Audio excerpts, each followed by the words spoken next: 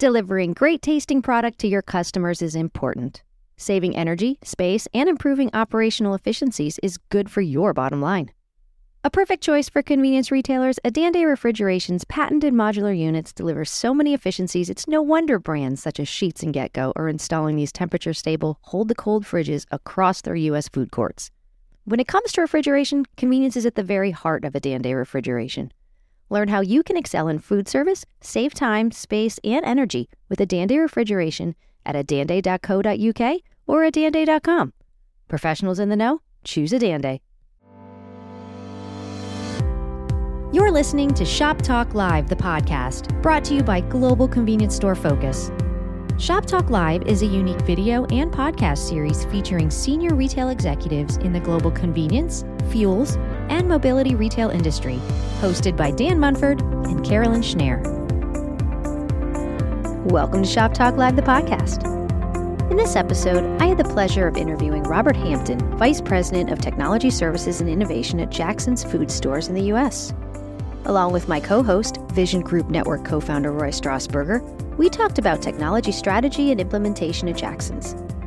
Jackson's Food Stores, headquartered in Idaho, was founded in 1975 as a single-service gas station and has grown to be a nationally recognized chain of over 230 convenience stores in 6 western U.S. states. They also own and operate Jackson Energy and Capital Distributing. With a wide geographic distribution of stores, Robert's team has a lot to keep on top of.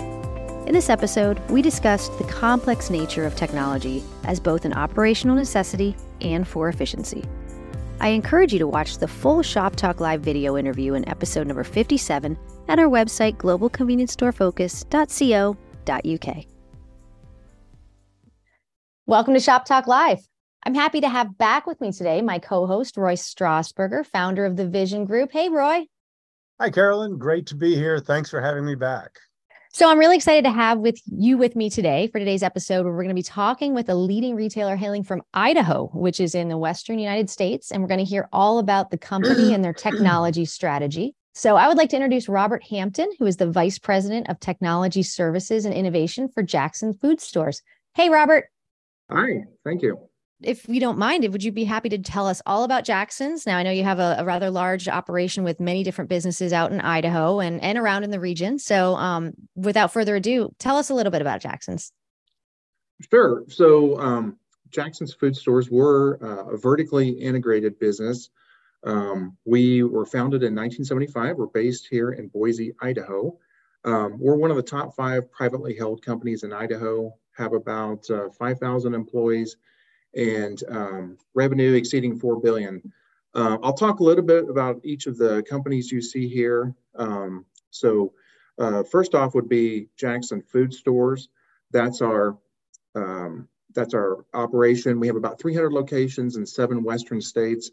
We're branded Shell and Chevron, and we've grown primarily through acquisition, but we've also had a lot of new to industry stores, or NTIs as they're called. And we're recognized as an innovator in the retail convenience industry. I want to talk a little bit about Jackson Energy. So this is our fuel distribution company. And so we support about 1,300 locations. About 300 of those are our own stores. And then we've got a number of lessee dealers, multi-site operators, and commission dealers. And you can see there on the map, those are all the locations that we serve in the Western United States. And last year, we distributed almost 1.1 billion gallons of fuel. And you can see the breakdown in wholesale and retail, and also the brands that we support. With Jackson Energy, we have Jackson Energy Logistics. We have 93 transports with 185 drivers on staff. We pull fuel from about 58 different loading terminals. And we drove almost 11 million miles in 2022. Also, another part of our business that's not well known is we have what's called the Jackson Jet Center. And this is, we have 2 private terminals, in one here in Boise and the other one's down in Phoenix at the Sky Harbor Airport. We own and operate a number of jet and turboprop aircraft. We have charter service with in-house pilots. We do de-icing, refueling, ground service here in Boise. And interestingly, we have a parts warehouse, which we opened a couple of years ago, where we're selling aviation and aircraft parts worldwide. So that's been a growing business for us as well. Down in Arizona, we have 12 large format locations. They're anywhere from 3 to 5 acres. They do have a convenience store on the property, but it's a large car wash. There's a tunnel wash and also hand wash. But we do have ancillary auto services available. We do glass, alignment, express lube, things like that. In the pictures, you can see get an idea of some of the properties, and that one down in the lower right is one of the waiting areas where we have convenience products. I want to talk a little bit about Capital Distributing. That's been in business about 40 years as of this past March. In 2019, we outgrew our facility and we built a brand new location about 20 miles west of Boise. It was 250,000 square feet on 53 acres. So we had plenty of opportunity to grow it if needed. Originally, we had a 5-year plan where we said, this will get us through the next 5 years and then we can add on to the facility. Shortly after we moved in, about 2 years later, we outgrew it. And so we've already added another 67,000 square feet, which opened this past March. Capital has about 800 customers that we supply. So with Jackson Energy and Capital Distributing, we've got the fuel and the grocery. And so we're distributing to our own sites. And so anytime Jackson's grows, both of those companies grow as well. But as I mentioned earlier, in addition, they have a number of independent customers that we serve. And I'll touch on the independents a little bit later and how we interact with them. But it could just be the mom and pop shop down the street or, a single site operator. And so we might bring their grocery products to them as well as their fuel. And then I'd like to also add that in Capital, we built a kitchen and bakery. We basically have a food plant out at the new distribution center. And that's where we make our own food products, such as breakfast burritos, sandwiches, things like that. And you'll see some pictures coming up of that. But that allows us to supply our own sites with our own private label products. And that's been going really well for us as well. I'd like to talk a little bit about Jackson Bevco. So about 2 years ago, we purchased the 5th largest tobacco chain in the country, and that was called Tobacco Connection. They actually have 3 brands, Big Smoke and Bad Habits is their other one. They had a distribution warehouse, but we've subsequently integrated that into Capital Distributing. They primarily supply tobacco and alcohol, and there's no fuel. It's much smaller locations. They do have drive-throughs. And so interestingly, a lot of business goes through the drive-through. So at one location, I was told it's about 80% drive-through business in the location. They do have a very loyal customer base. And they, I've spent some time in there just kind of observing, and those folks really get to know the customers. Those customers come in every day. And they get to know, the staff gets to know the customers, and they have a great relationship with them. And so having this additional business kind of gives us a different customer base, if you will, because it's not the same customer that traditionally goes to a Jackson's. And they have other products that Jackson's doesn't carry. As an example, most of the stores have a humidor, and so they sell a lot of cigars in the stores, and we just don't have that at Jackson's. And so I'd also like to talk a little bit about, we do have 2 joint ventures. One is with Shell, and it's called PacWest Energies, and it's out in the West Coast. And so Shell had some retailers that were getting out of the business. We went in with them, like Shell does with a number of other retailers across the country. I believe they have 12, 15 or so JVs. And so we have a JV with them. It has about 100 stores in it. And then our other one is Extra Mile. You may have heard of that brand. That's primarily with Chevron. And so Chevron, it's their higher end sites. And so there's an example of one there. That's a Jackson's that we've made Extra Mile. So Extra Mile is a franchise operation. And so we went in with Chevron, and we're 50-50 owners of the Extra Mile brand. We do all the IT for them. We do the accounting, finance, HR, things like that. And we help them grow the brand. And when we started, it was about 750 sites. And now I believe it's up to about 1,100. This has been over the last 5 years or so. And so that's really been growing, and a lot of great things going on there. And you're starting to see that move across the country.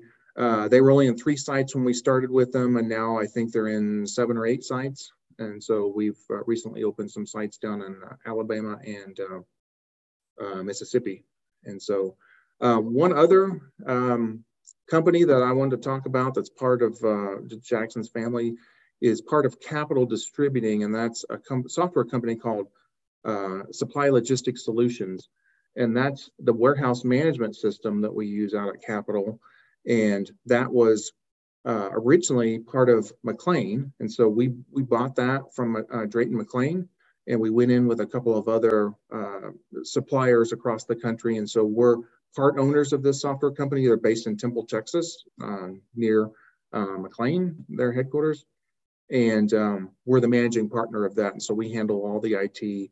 And that's a great group of people. And we're happy to have that so we can modify the warehouse management system for our needs. And so that works out really well. And then here you're just seeing some photos of some of our different stores. A number of them were acquired, but like I said, we've done a lot of NTIs as well. Well, Robert, that's really fascinating, and it shows that Jackson's is not just a convenience store company. I mean, you guys are doing a lot of things all over the western part of the United States. So it's very impressive. Congratulations. Thank you, Roy. Yes, an incredibly diverse portfolio of things to keep up with. It keeps you busy, I imagine. For sure. So, Robert, I know you've talked a little bit about what Jackson's has been doing, and how are you? Let's kind of jump into the technology part of it. How are you using the technology on the distribution, logistics? I know you said you're running a lot of the IT for other people. Is it programs that you're developing yourself, or are you using other packaged software and working on the distribution side? Yeah, good question, Roy. Where possible, we do try to buy off the shelf. And specific to the distribution center, you asked about that.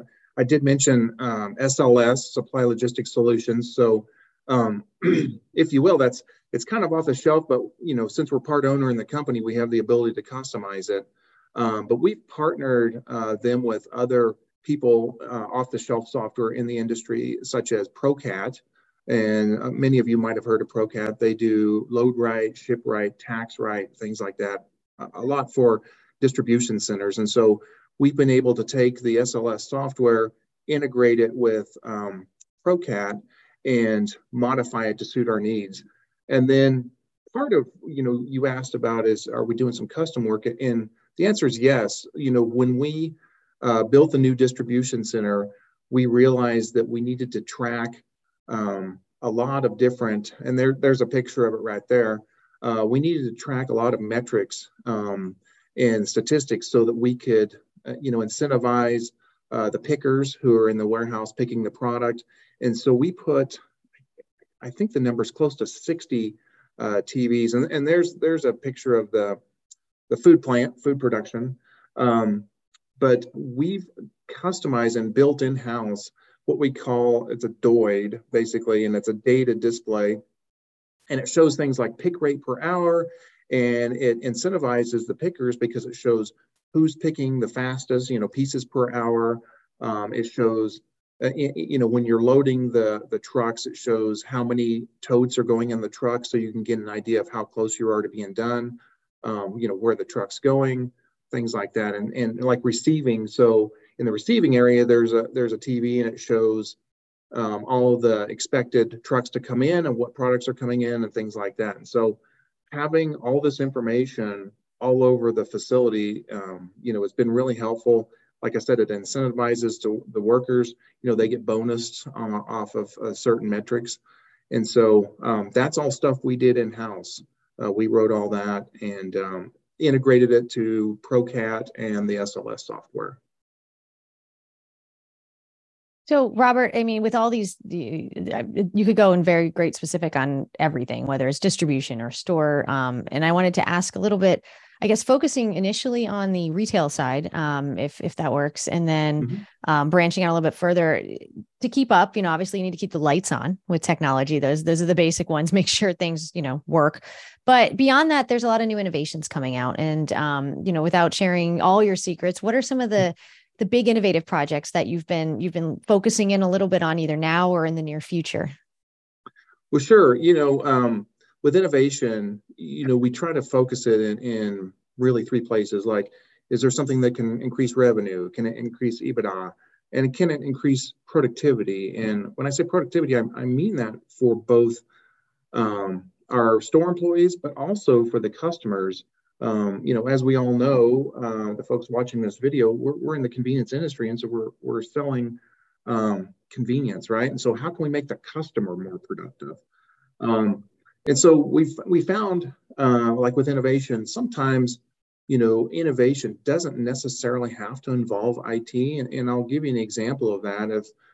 How can I make, I sit in and listen to the regional managers and operations folks, and I'm listening to pick up on things that are problem areas for them. And, one of the things we do with our sites is focus on cleanliness of the store, right? And so, we know that people, go and clean the floors, and having a clean floor and a clean environment makes people want to buy fresh food products.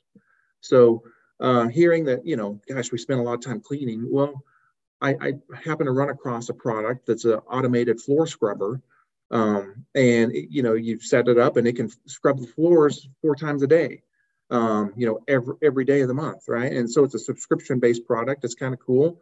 And that frees up, that makes our store employees more productive because they don't have to focus on cleaning the floor. The floor is getting cleaned and they're not worried about it. And so that's an idea, an innovation idea that really has nothing to do with IT. I mean, the product itself doesn't even talk to a wireless. It just goes straight out to the internet. It's got a MiFi card or a wireless card in it. So that's kind of an example of how we're looking at innovation, and it doesn't necessarily have to be some elaborate IT project. Here's a device that's standalone. Just turn it loose and let it clean the floors and make everyone around it more productive. So, Robert, that's really interesting, and I've heard of floor scrubbers in larger locations like Walmarts or supermarkets, but you're finding it economical at the convenience store side, size type program. I take it, and do you feel like it helps with your slip and fall incidences and keeping the floors clean? Yeah, so we have not. That's an example of something that I found. We have not tried it yet, but according to the company, it does, because it picks up debris, and it keeps the floor clean, and like spills, as you mentioned, it can clean those up. So certainly, and if something happens, if there is a spill, the employee can go and start the device, and they can go scrub that area right away. Okay. with some manual intervention. So that is a selling point of the product, yeah. But just to be clear, we haven't started it yet. I have seen it live in some other convenience brands, though. Very cool. Thanks. And I know you said one last question on that end, but I think in a previous, when you and I first met started talking a couple of weeks ago, you told us about that you go out and visit the stores. It sounds like just one of the things I want to compliment you on is listening. You sound like you really get out there. And I think you were just coming back from a store visit or a multi-site visit, and also just listening to see what works and just kind of common sense almost, it sounds like, decisions to innovate, just things that make processes work smoother or just lives easier, whether it is technology or, floor scrubbers. I think that's cool. Yeah, I found you can learn a lot just by, going to the sites and just, obviously identify myself, and, I can just kind of talk and just chat up with the workers and just see, hey, what's on your mind? What's going on? What problems are you having? What's working well for you? And then just kind of going into the background and just observing, and man, you can learn a lot that way. And And then, I will add, it's interesting, I spent a lot of time, I think many of you here in the States probably know John Jackson. He's the founder, and his son, Corey, who's the president of Jackson Food Stores. But when I go around with them, we get out of the car, we start walking towards the site. John and Corey are picking up trash, in the parking lot, just, trying to keep the site clean. We go inside, walking around, talking to people. He's always facing product, right? See something, go and fix it, or pull something forward. And so that rubs off. And I find myself doing that. Like I've been visiting a number of sites lately and go in and just walking around. I'm fixing product and pulling stuff forward and picking up trash in the parking lot. And so, it's really good example of leading by example, right? And we're all in this together, whether the technology person or finance person or whomever, we still can impact the science. Well, and I think that's a really good example of, from a technology point of view, of coming up with technology to fix specific problems that you've discovered from being involved in the business, as opposed to having technology for technology's sake, where you've developed a program, but there's not, you've got a solution and you're looking for a problem. You're approaching it from the point of view of being involved with the stores and pushing it forward, because you know what the problem is. And I think that, a lot of that also comes out from being able to analyze the data and the information that you get from the stores, which leads to coming up with progressive and positive solutions. Yeah, data's huge for us. We built a data team, and as you guys all know, we're get millions of transactions, and so there's so much information that you can do with that data, and there's so many action points to it. It's really fascinating, and so our data team, focuses on that and sees how we can impact the business with it. Robert, thanks for the overview and all that. And you, as you just mentioned, and Dave mentioned a few minutes ago, I mean, one of the key things about technology is helping employee productivity, employee efficiency at the store level. And I think I'm right in that you guys have been trying to do some self-checkout at your stores. How is that going, and what's been your experience with that? Yeah, self-checkout for us, we've had it 18 months or so. Been using the product from Verifone. And here's an example you see right there in the center. We've got 2 self-checkout units, C18s from Verifone. It works really well. And this is an earlier picture, but we've changed the sign where it says self-checkout. We have it now where it's age-restricted items is okay. So we're taking the alcohol transactions and the cigarette tobacco transactions through self-checkout. And that's going really well. There's a closer picture of the bagging area. That's the C18. And then there you can see that other sign on the right. That's one of the newer signs. That particular site has 3 self-checkouts. And what we do is we kind of sandwich them in between the regular registers. We make it a destination. And we're seeing anywhere from 30 to 40% of our transactions go through the self-checkout.